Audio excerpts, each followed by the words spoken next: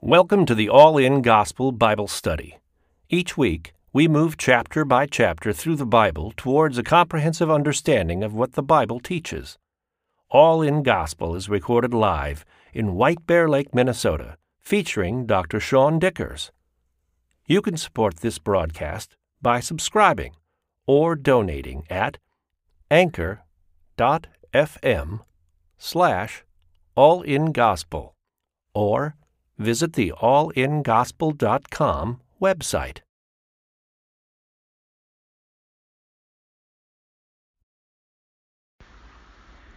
So we're in Genesis 45, picking up from where we left off.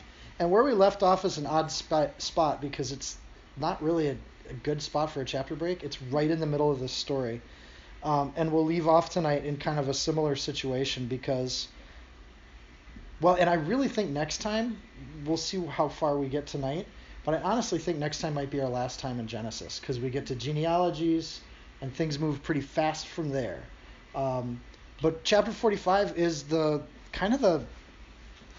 conclusion of Genesis in the sense, like, if we were talking about a movie, this would be the climax of the movie, is this reunion that's going to happen between Joseph and his dad.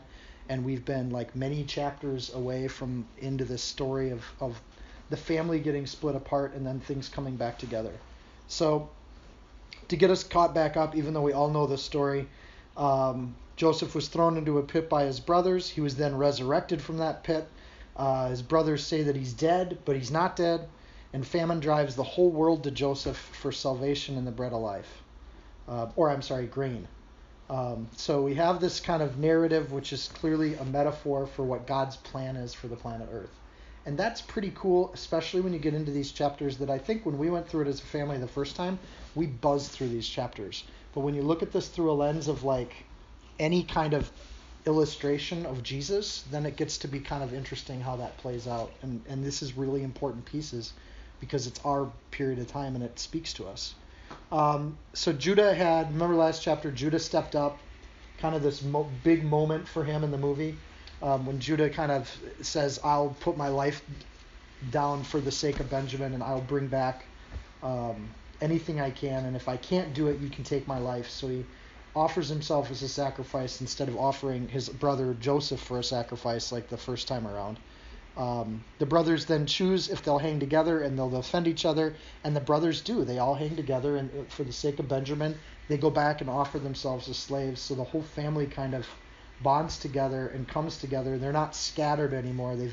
They've gathered, and they're 11 strong men ready to do the work for their father. And likewise, if you take Judas out of the picture, after Jesus died and was raised again, there were 11 men that were ready to take that on. And I know we talk about the 12 disciples because they were drawing straws very quickly, but essentially the number's the same between the amount of brothers that were doing this work and the amount of disciples that Jesus had. Then Joseph, we'll start in verse 1, could not restrain himself before all those who stood by him, and he cried, "Make everyone go out from me." So no one stood with him while Joseph made himself known to his brothers, and he wept aloud. And the Egyptians and the house of Pharaoh heard it. So they can hear this guy bawling like a baby. Why? Because he's just watched his brothers come through to confess their sin, to sacrifice their lives. It is one of those moments where it's hard to do that. So Joseph was led by God to do everything that he had done. And it probably hurt him to test his brothers like this. You'd think that he would immediately reveal himself as a brother. But Joseph, I think, is doing this because there's something to be done here. Now he sees that his brothers are changed. He was probably ready to punish them, but he's given them a chance, and they actually came through, which is kind of neat. Or Joseph was testing himself to see how long he could hold out, and at this point he's just overwhelmed. He has a family again, and what a neat feeling that is when you've been betrayed by your own family, to be able to see that does come around, that there is hope, that years later that family does change their disposition towards him, and that broken heart gets healed, which is pretty cool.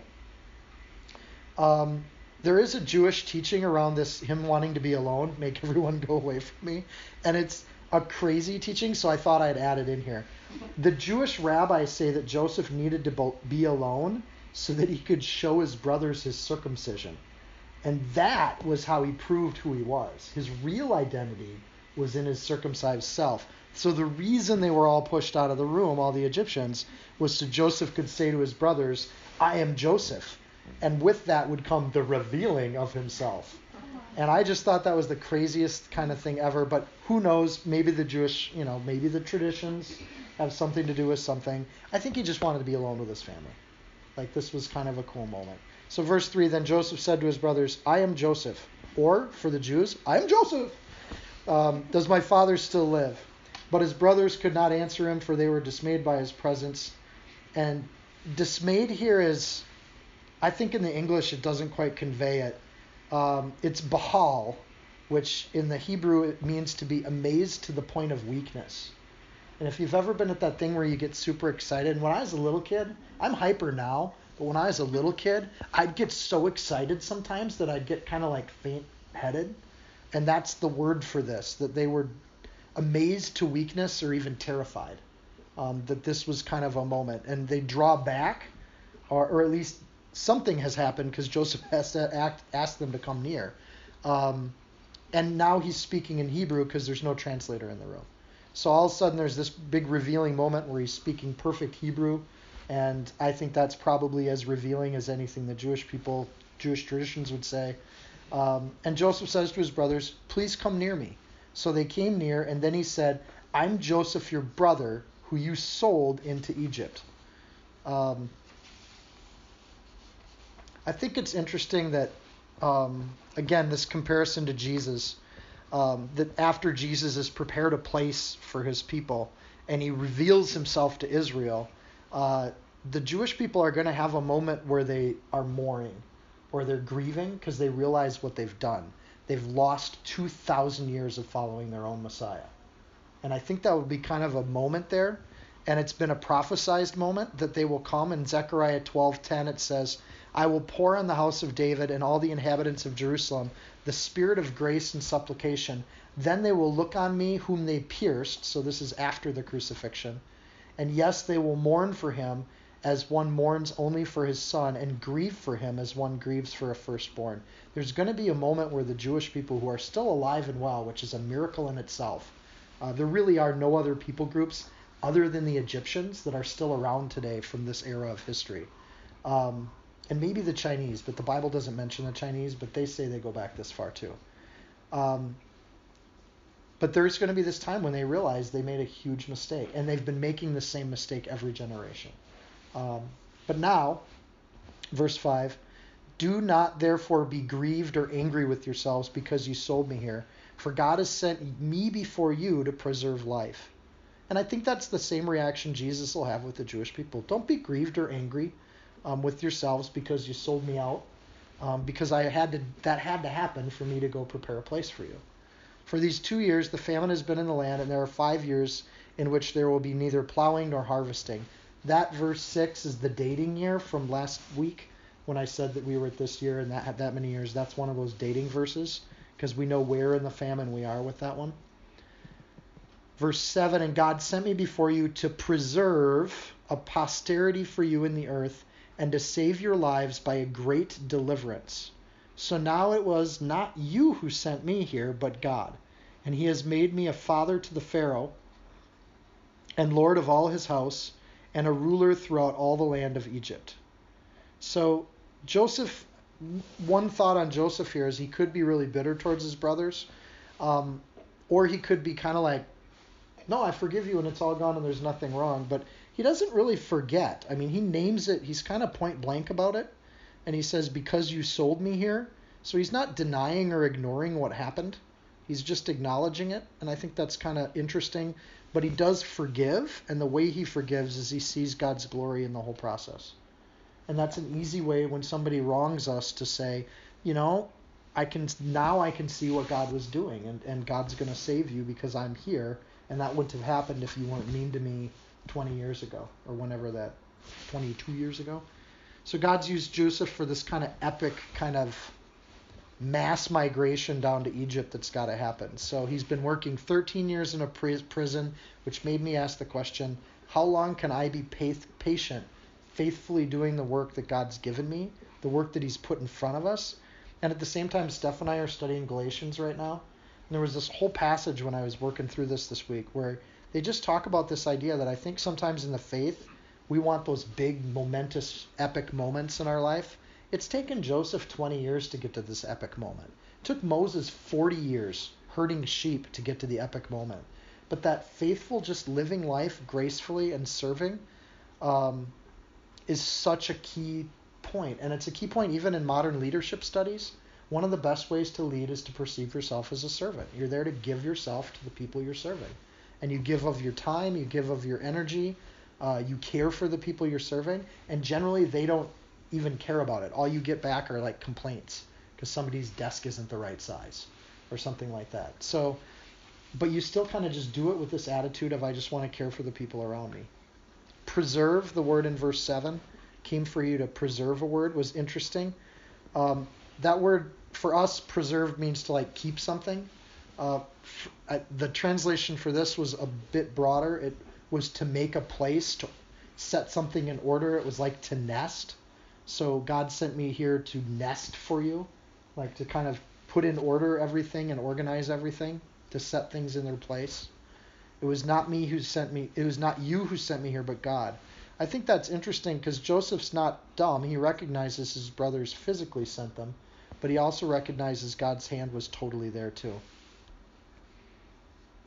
So for Joseph, God's in control of everything, which is, if you look at modern theology, there's some debate around that idea of is God in control or is God not in control? Open theism, closed theism, neo-Calvinism, and all that.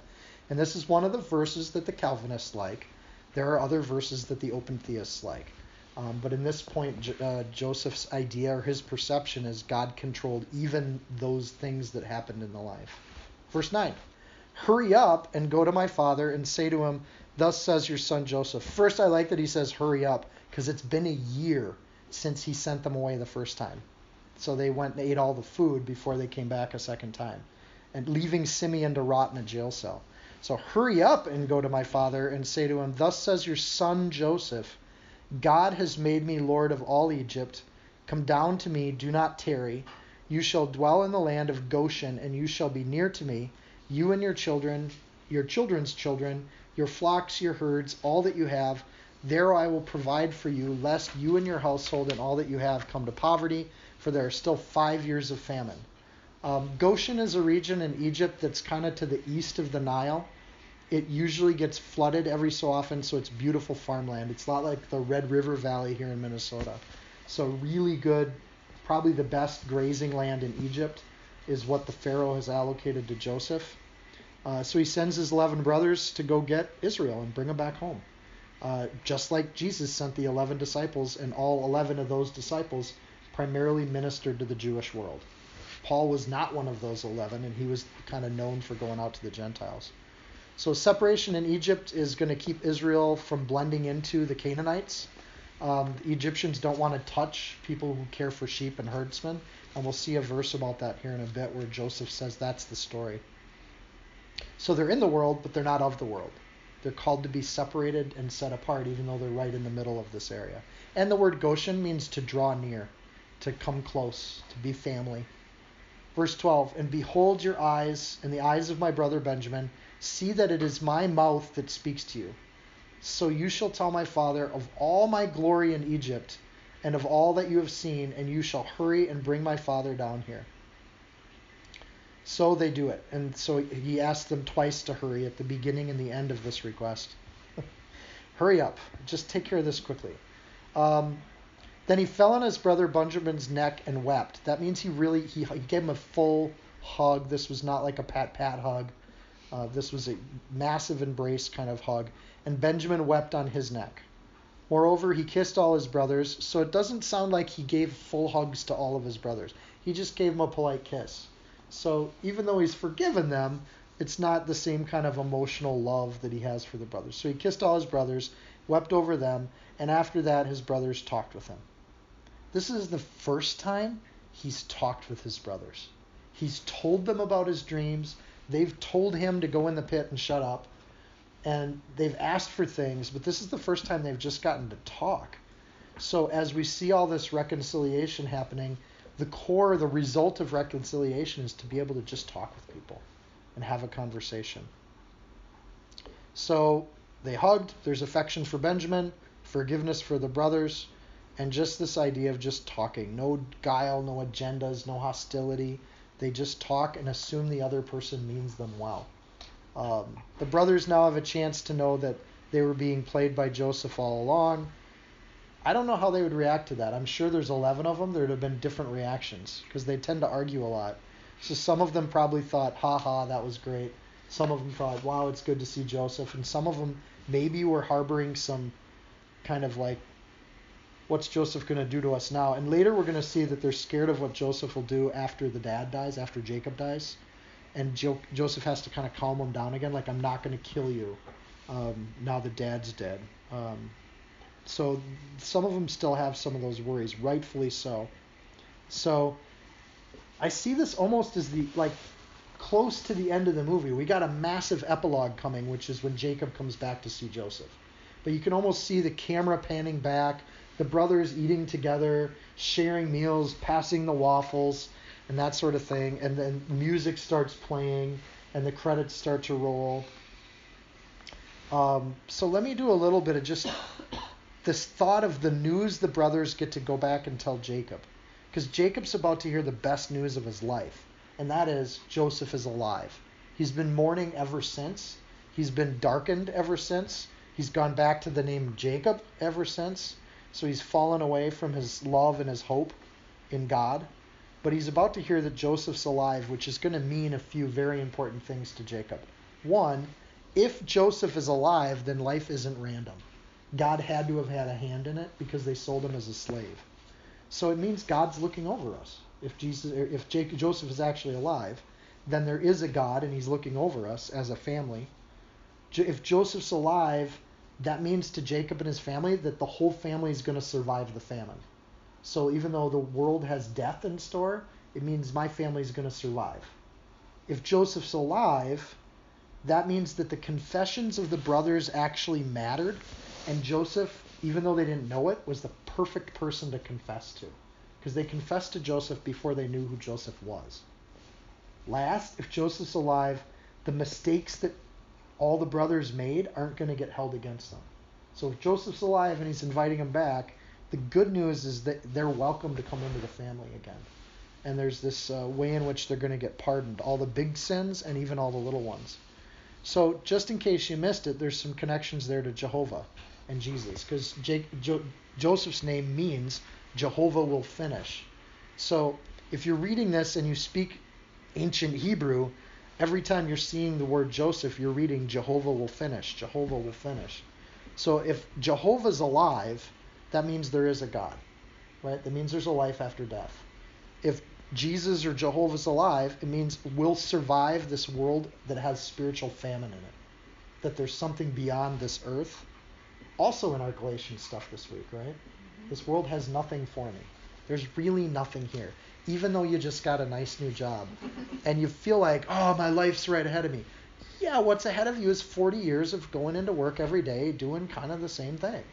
And hopefully you bless and can minister to people that you work with and vice versa, and you can find joy and hopefully build a family whenever. But those are all great things to look forward to. But ultimately, I've seen people with kids that are miserable. And I've seen people with grandkids that are miserable. Those aren't the things that make us joyful. Jesus is. So, they actually are moving in. We could be helping them right now. No, Bible study. I have a sore back. Otherwise, I'd go help lift boxes. That feels really hypocritical. We could have them moved in like 2 minutes. No, I already asked them. They didn't want our help. They have a teenager and they wanted him tired, was what they said. That's pretty good. Their 18-year-old is named Sean. I really like him already. So, if Jesus is alive, it means that when we confess to Jesus, even though we don't see him, that it's the right and perfect person to confess to, because he's the one that's going to be our judge. And that's, I hope you see the parallels, but it's kind of cool. Romans 10:9 says, if you confess with your mouth that the Lord Jesus, If you shalt confess with thy mouth the Lord Jesus, and shalt believe in thine heart that God has raised him from the dead, you're saved. That's it. And that idea of if these brothers find that they confess to Joseph and they're saved. The paper you threw earlier. Okay. So that's a lot of good news. How do we react to this? And I'll come back to that passage that I really liked. His brothers talked with him. How do you react to all this wonderful news, this amazing news? You're saved. Your family's saved. Your herds and flocks are saved. You're not going to get judged for all the sins you've done in your life. What do? They talk with them. And I look at how many Christians go through, they believe that the Lord is God, they're saved, but they don't bother to talk to Jesus. They don't bother to pray. And what happens is then they don't do the one thing that has now opened a wonderful door to us. And it's amazing to me, even people at our church, where you're like, how's your relationship with the Lord? And they're like, I don't really pray. You're like, why not? Anyways, just the thought for people that, or they'll say, I don't know how to pray. I don't know. You just kind of close your eyes, find a quiet spot, and talk to the Lord and say, here's my day. Here's what happened. Help with this. Catch up a bit, Verse 16. I'm sorry, I'm going off track. Now the report of it was heard in Pharaoh's house, saying, Joseph's brothers have come. So it pleased Pharaoh and his servants well. Obviously, Joseph saved this country, right? So the Pharaoh is excited about this. Pharaoh said to Joseph, say to your brothers, do this, load your animals and depart and go to the land of Canaan. Likewise, Jesus and the Father will welcome people into the afterlife, and that's the theology we believe in. So Pharaoh now had a chance to repay Joseph for his blessings. Verse 18, bring your father and your households to come to me. I will give you the best of the land of Egypt, and you will eat the fat of the land, which is an interesting kind of King James phrase, but it's actually, as it's translated, eat the fat of the land. So it's an interesting phrase because land doesn't get fat. The cows on the land get fat. So you could say, well, see right there, the Bible is inaccurate because there is not actually fat on land. But I think it's just a phrase. Now you are commanded to do this. Take carts out of the land of Egypt for your little ones and your wives. Bring your father and come. Also, do not be concerned about your goods, for the best of all the land of Egypt is yours. The word carts there is a non-warfare chariot. So this is like strolling up to Dad's house in a limousine and having a driver open the door for you, and you step out and you're like, hey, Dad, I've arrived. Right? And that's really what they're doing here. When they go back to Canaan and they've got these carts, those are super expensive luxury vehicles that make it easier for travel. So I can see the brothers going back, and another way to look at it is they come pulling up in a tour bus saying, we're going to go on a trip. And so they have all the tools and everything needed to bring them back. So it's a good homecoming. Which made me think Joseph, just throughout the story of Joseph, he always lifts other people up. And even here at the end, by offering carts, he's literally lifting up the women, the children. Jacob, remember, he has a bad hip from his wrestling match. So he's lifting people up, and he still does it, and he still offers it, and the Pharaoh's on board with it and even suggests it. Then the sons of Israel did so. Joseph gave them carts according to the command of Pharaoh, and he gave them provisions for the journey, and he gave to all of them, to each man, a change of garments. Remember, garments are super valuable. I like to think that Joseph gave them all long-armed coats. And I think that would have been a nice touch here. And he would have given them coats that were even better than the one they got upset about. But to Benjamin, he gave 300 pieces of silver and 5 changes of garments. So again, he's favoring Benjamin. And he said to his father these things, 10 donkeys loaded with good things of Egypt, and 10 female donkeys loaded with grain, bread, and food for his father for the journey. So they're going back with a boatload of stuff, and these goods are kind of luxury items, not necessarily coming back with tons and tons of grain, but enough grain to feed the herds to make the trip to Egypt. So all of that stuff is going to help the brothers, because we know that Jacob doesn't believe them. There's a trust issue between the brothers and Jacob. So all of this stuff can only be explained by the story they're about to tell their dad. So it's a validation kind of thing.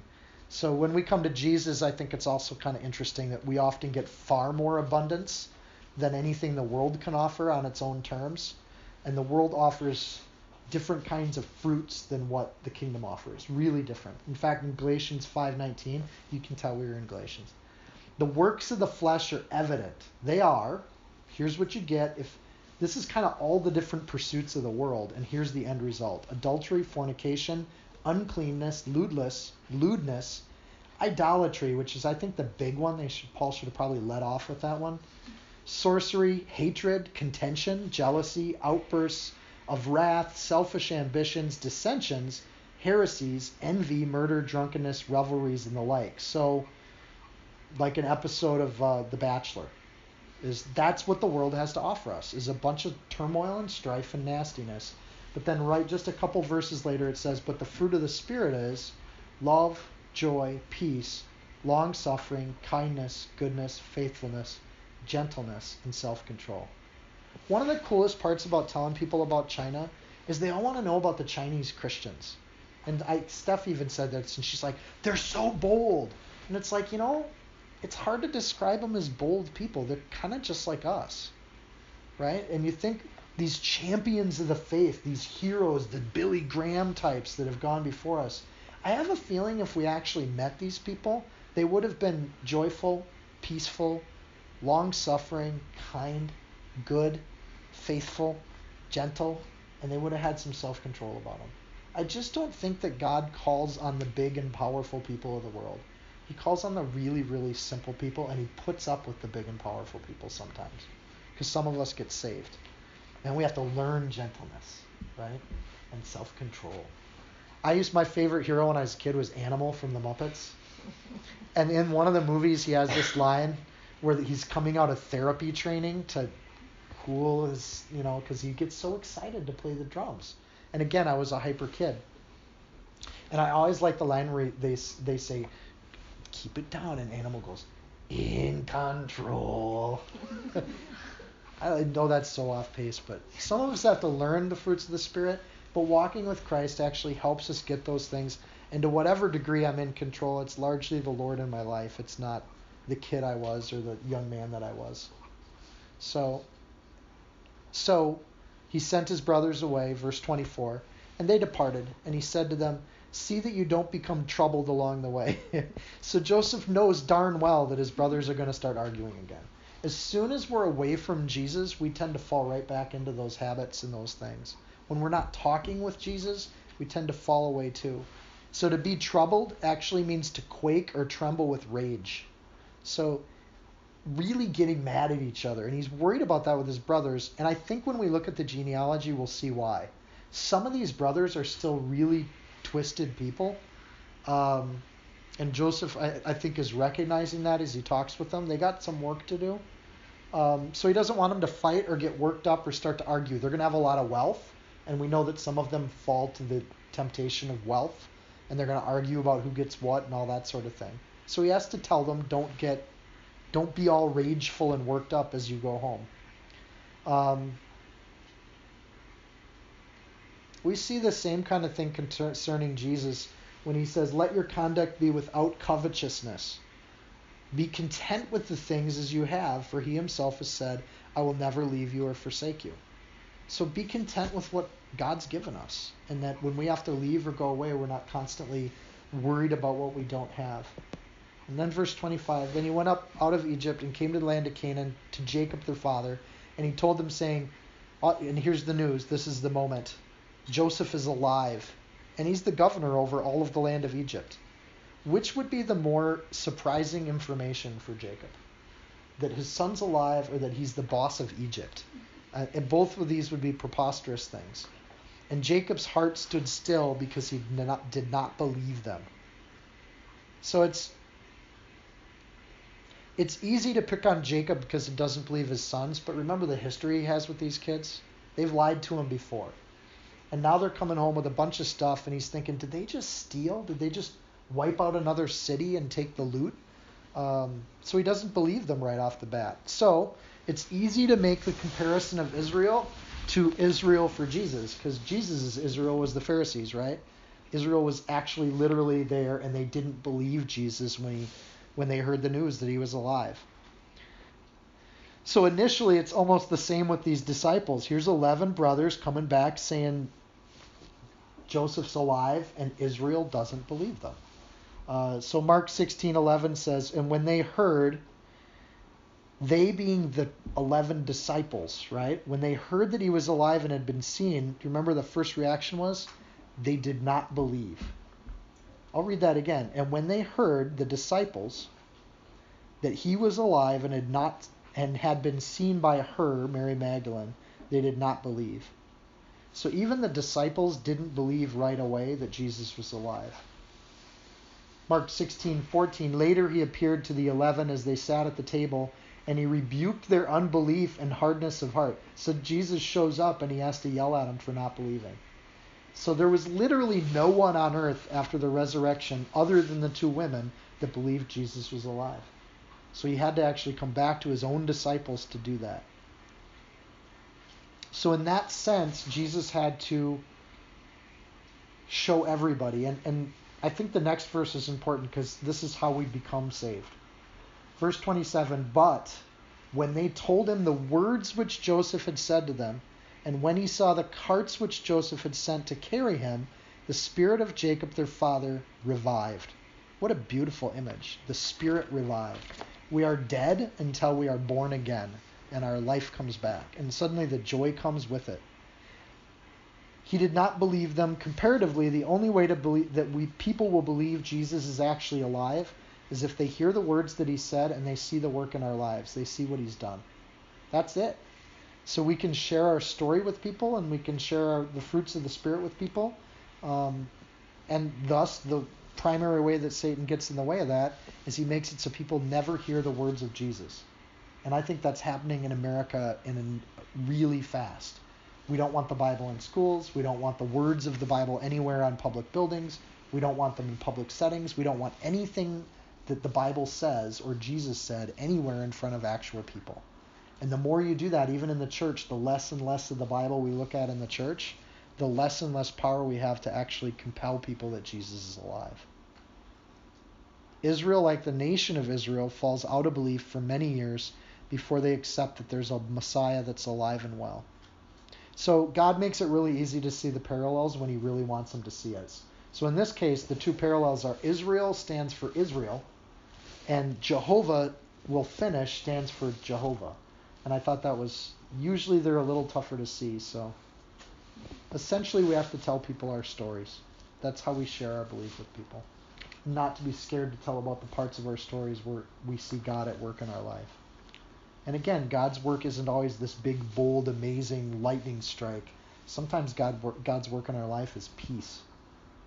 And when you see people drawn to folks that have peace and joy in their life, it's kind of an odd thing because it's not a flashy thing that we show people. We just show people that we're at peace.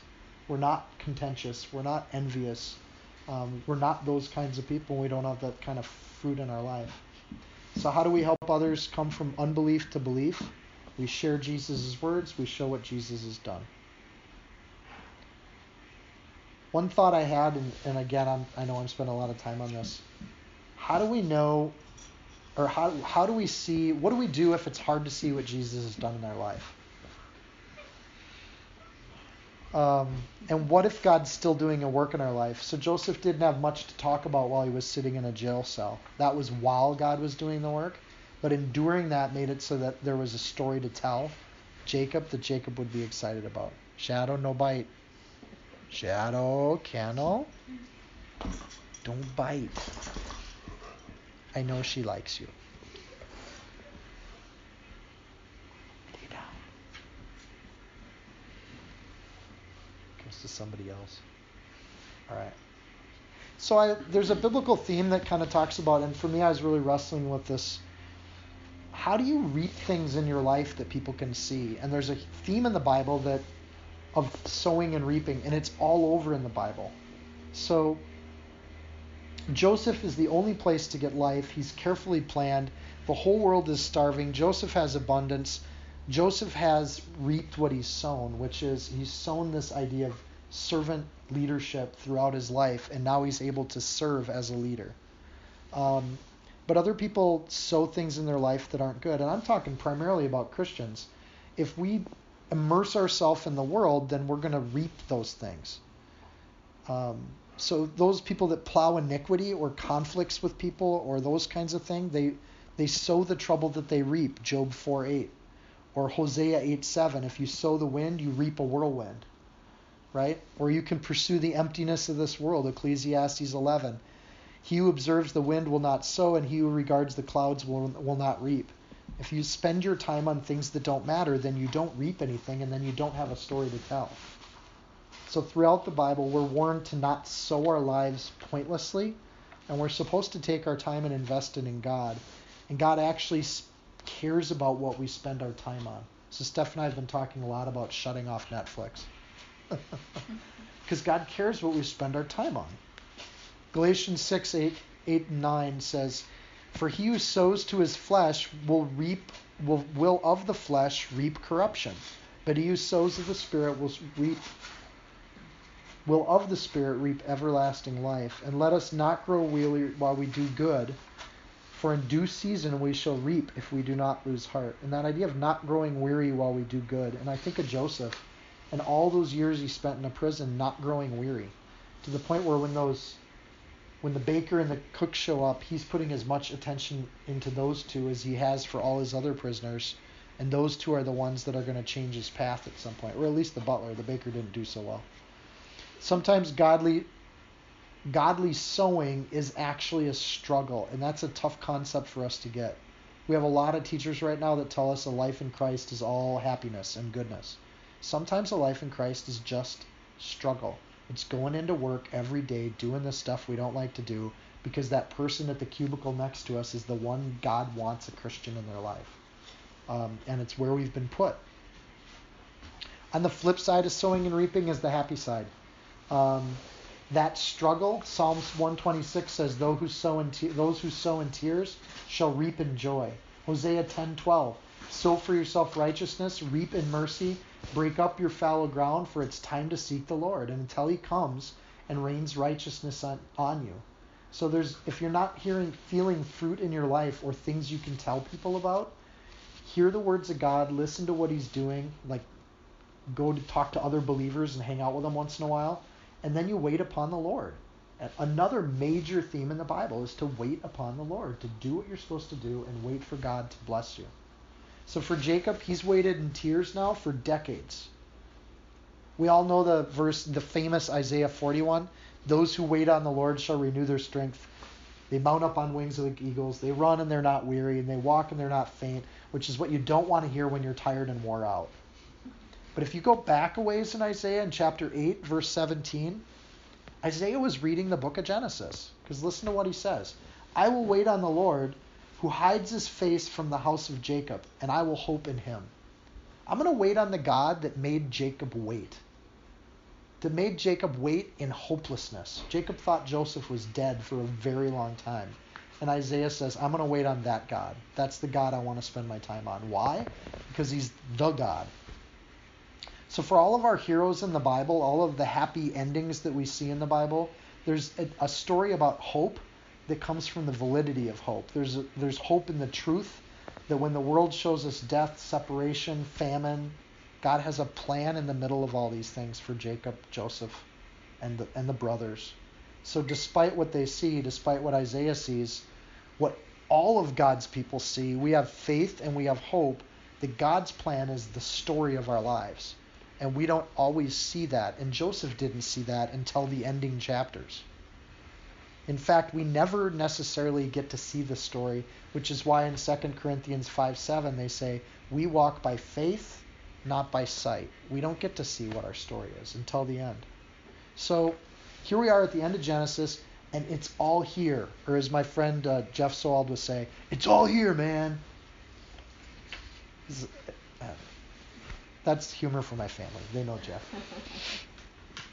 But it's all here. Everything that you want to talk about when it comes to the faith and whatever is buried in these words. And then in verse 28, we'll wrap it up this chapter. Then Israel said, it is enough. Joseph, my son's still alive. I'll go see him before I die. And I think that's such a beautiful sentiment from Israel. Notice his name's changed back. And Israel says, it's enough. So just knowing that Jesus is alive should be enough for our souls because of everything that implies. It means we're saved. It means our confessions count. It means that when we confess to God, that's the right person to confess to. And it means that there's that point. So Israel is moved from not believing to believing. And what makes him believe is the words that Joseph said and the things that Joseph did. And that's what he talks about. Genesis 42:36, Jacob had said, all these things are against me. And now in chapter 45, he says, it's enough. So he's been hiding for far too long, and it's time for Jacob to make one last journey. Just like Bilbo has to go off on one last journey to those other lands. So he needs to make a trip, and he needs to go meet Joseph, because Joseph's alive. So that's the news. That's the news that should be all that we need. And you think, is that really my portion to know that Jesus is alive and that's enough for my life? Can I live on just that if that's all God has for my life? And I think the good news is for most people, God has so much more in store. That's actually just the beginning. And this is part of where we wrap up the book of Genesis as the book of beginnings. That's the beginning. This is the story. But we still have a few things to deal with. There's a couple epilogues that need to happen in the next few chapters. Epilogue number 1, Jacob is, remember, under the commandment to not leave Canaan. So now he's going to leave Canaan to go see Joseph in Egypt. And so far in Genesis, going out of Canaan has been bad. So we're going to have a little thing where Jacob reconciles that with God. God's going to actually speak to him one more time. And then we have one other problem, and that is the people of God are still only about 70 people, and God's going to turn them into 1.2 million people by the time we see them in the next book. So we have to wrap those things up. So I'm at 45 minutes. I think that's good. Let's say a word of prayer. Dear Lord, we just thank you for your word. We thank you for the great conclusion of your story, that Jesus is alive, that we get to make a journey and go meet him. And we can talk with him right now. Even before we make that journey, we can talk with him and we can hear his stories and we can share what he's doing in our lives with each other. Lord, I pray for the young people in this room where their stories are just getting started. Lord, it's so easy for Steph and I to look back at our life and see your hand. That's the fruit of old age, that we can see what you've done. Lord, the older we get, the more convinced we are that you're in control of everything in our life. There's just too many coincidences, too many threads that weave together, and that gets so rooted. But Lord, I remember when I was 20, I remembered how much doubt there was, how much curiosity there was. Lord, I knew you were in my life, but I didn't know what you were doing or how you were going to do it, or where we should be, or where we should land our apartment, and what job to take and what job not to take. And Lord, your hand's in all of it. Lord, I pray for peace. I pray for joy. I pray for self-control, love, kindness, gentleness. Lord, foster those things in our life. We don't need to be heroes. We need to be servants. We don't need to be first, Lord. We need to be last. And we need to humble ourselves not only before you, but before the fellow people in our lives, that we can serve and bless them even though they don't always do right by us, Lord, that sometimes there's envy and contention. Lord, I'm so glad we live in a country that has a little less murder and other kinds of sins, Lord, but we still have idol worship all over the place. Lord, help us not to waste our time fruitlessly on small things. Jacob wasted so much of his life feeling sorry for himself. And Lord, I just pray that you bless us and you help us to wrestle not with flesh and blood, but with powers and principalities. That the spirits of this world, Lord, and our spirits are the ones that you're fighting for. So, Lord, teach us your ways. Teach us to grow in your truth. In Jesus' name, amen. If you found this teaching helpful, insightful, you can support this podcast by sharing it with a friend. Screenshot it, tag it, post it on your social media.